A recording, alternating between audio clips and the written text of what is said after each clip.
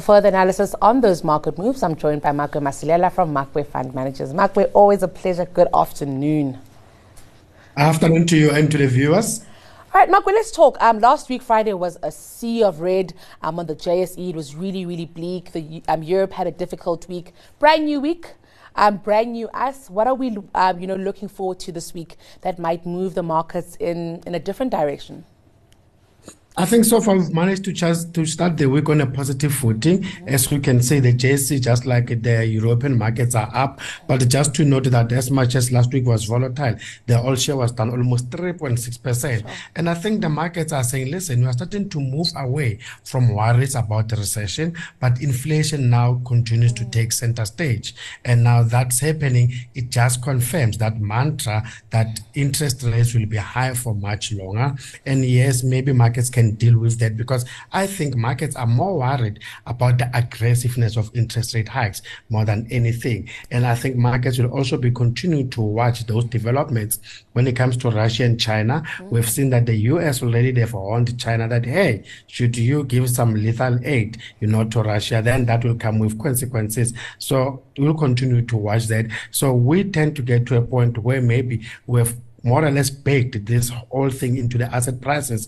I mean, the Russia-Ukraine war, but it continues to escalate, and I think we need to reprice that.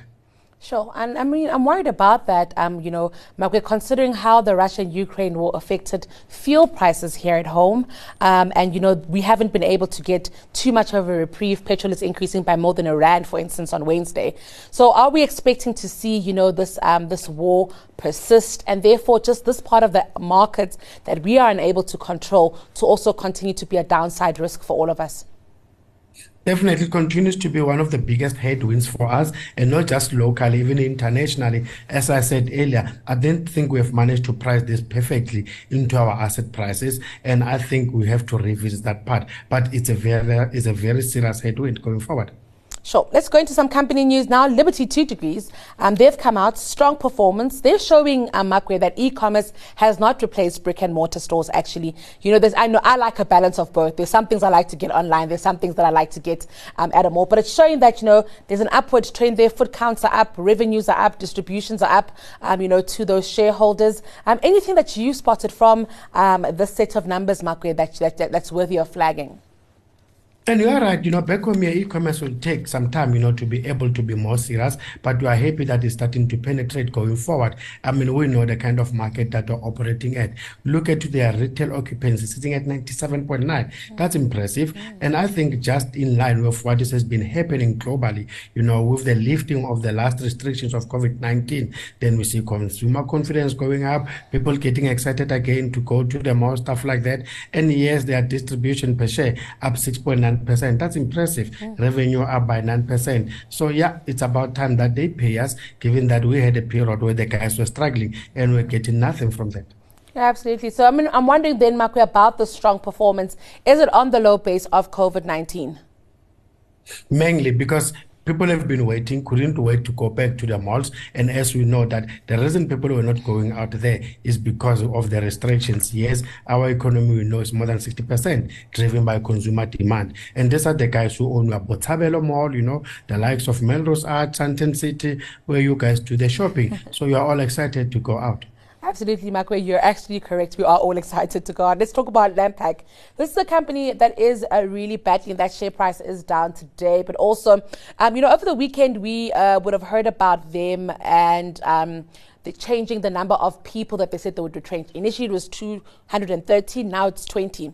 Let's talk about that, Makwe, and, just Nampak's, the headwinds that the company is facing, battling to bounce back from. A very difficult environment for them, and it's all because you can see when it comes to paper, probably there's a nice demand out of there, but plastic continues to struggle. And yes, as we thought that maybe the e-commerce will pick up generally, but it's not, because they tend to be managing to benefit the minute we've got more of e-commerce. So yes, and also their issue and what they paid for when they got into Africa is getting to buy them. And we know it's not only them, most of the guys who managed to get in there at high prices, they're trying to pull out or try to pay down that particular debt, and that continues to have a negative impact when it comes to our earnings. And as you struggle, what do? You look at your biggest expenses, and workers happen to be one of those. And then let's move over to Marion Roberts. Order book challenges, debt challenges. They're trying to sell off some assets, Makwe. This is also a company that really is battling. Just talk us through the updates we've received today. Yeah, the order book now sitting at 16.1, and we are right. They are more Velina company, and they managed to get a buyer for that Australian operation. I think it's 4 billion or so, and that will help them going forward. But we know that their headline loss per share expects to increase by more than 100%. Why? COVID issues continue to be there.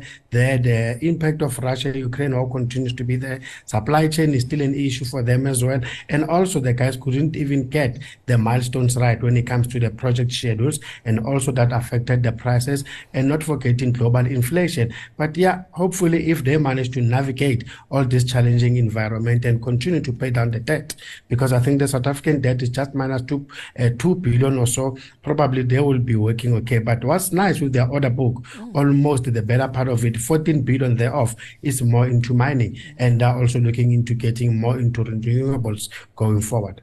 All right, we'll definitely be watching how this one, recovers, Mark, where some companies really know how to make a comeback. Like EOH is one that I can just think of now at the top of my head. So maybe Marion Roberts can make the same. Let's talk your stock pick. It is Pepkor, Mark. Why this one? Pepkor, you have it all over, middle to lower LSM. That's where people go. People are looking for discounts. People are looking for value. And also they are seriously going into the mobile. Now they just opened, Ackermans Connect. It's not only PepCell. So that just tells you, yes, PE of just over 11, a dividend yield of 2.9. You might say it's not too demanding, but I think these are the guys who are operating in the right market.